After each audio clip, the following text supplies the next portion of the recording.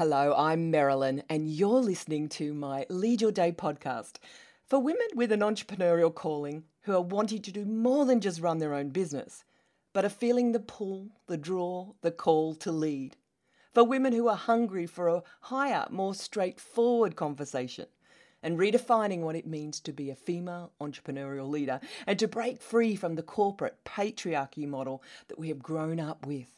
A daily reminder to step up and stop reacting, stop hustling, stop just following, and stop just surviving. I hope you find this a breath of fresh air and reminds you to lead your day, your year, your time, and my big vision for you to lead your world.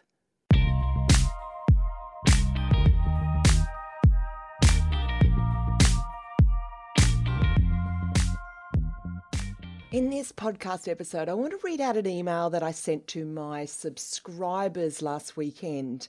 You know, that weekend when the world went a little bit nuts and Australia was burning.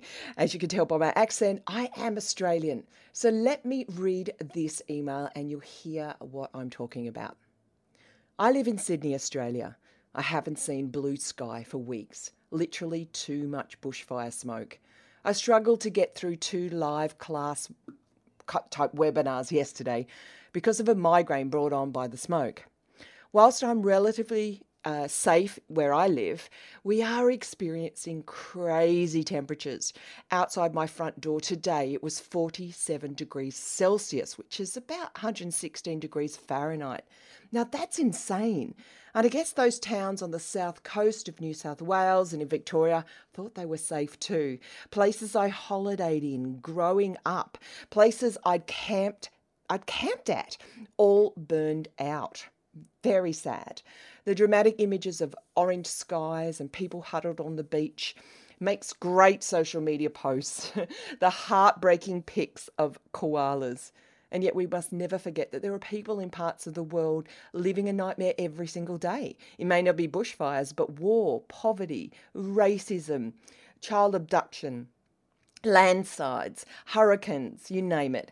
It's just that we are a Western nature and we've got really cute koalas. And so the press gives us more airtime. And it seems like the bushfires are leading our world right now, and the political leadership lunacy is leading our world right now. And the sensationalism and headlines of media in our news feeds and social media feeds are leading our world right now. But are they? Or is this a cry from the planet that it's time we evolved a new way of leading? And whilst I don't feel comfortable about going about business as normal this week, there's even a bigger need for us to be leading our worlds like ever before. We need a new leadership on this planet. We need a different energy leading this planet. And it's energy that women have naturally in spades. But we, and I'm talking collectively here, haven't felt permission to step into this. Not fully. Not yet. Oh, and by the way, I'm not anti-men. It's just that the old patriarchal systems aren't working anymore. Women can bring what women do best to the world. Nurturing energy. Energy for gathering and bringing together. Energy for community. Not women leading with masculine energy. We have enough of those in business and politics, and their message is wearing thin.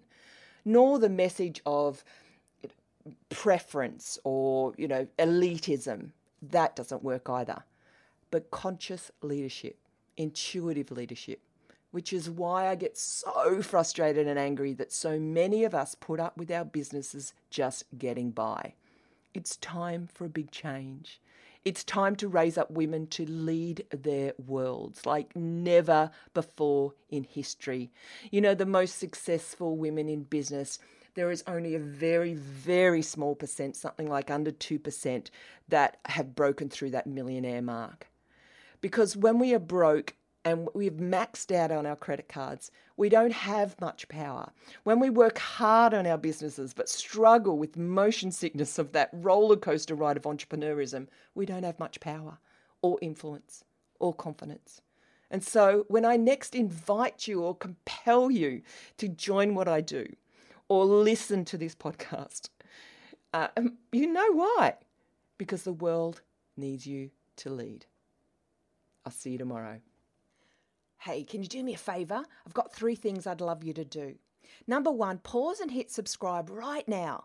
Then number 2, share it with someone you know that needs to hear this. And number 3, go and write me a review. Yeah, it's a bit of a hassle to go find what to do, but it's really worth it to get the message out. And then finally, set a goal to go for a daily walk and listen to this podcast, because the faster we can share this message, the greater the benefits. Thanks for listening, and I'll see you tomorrow.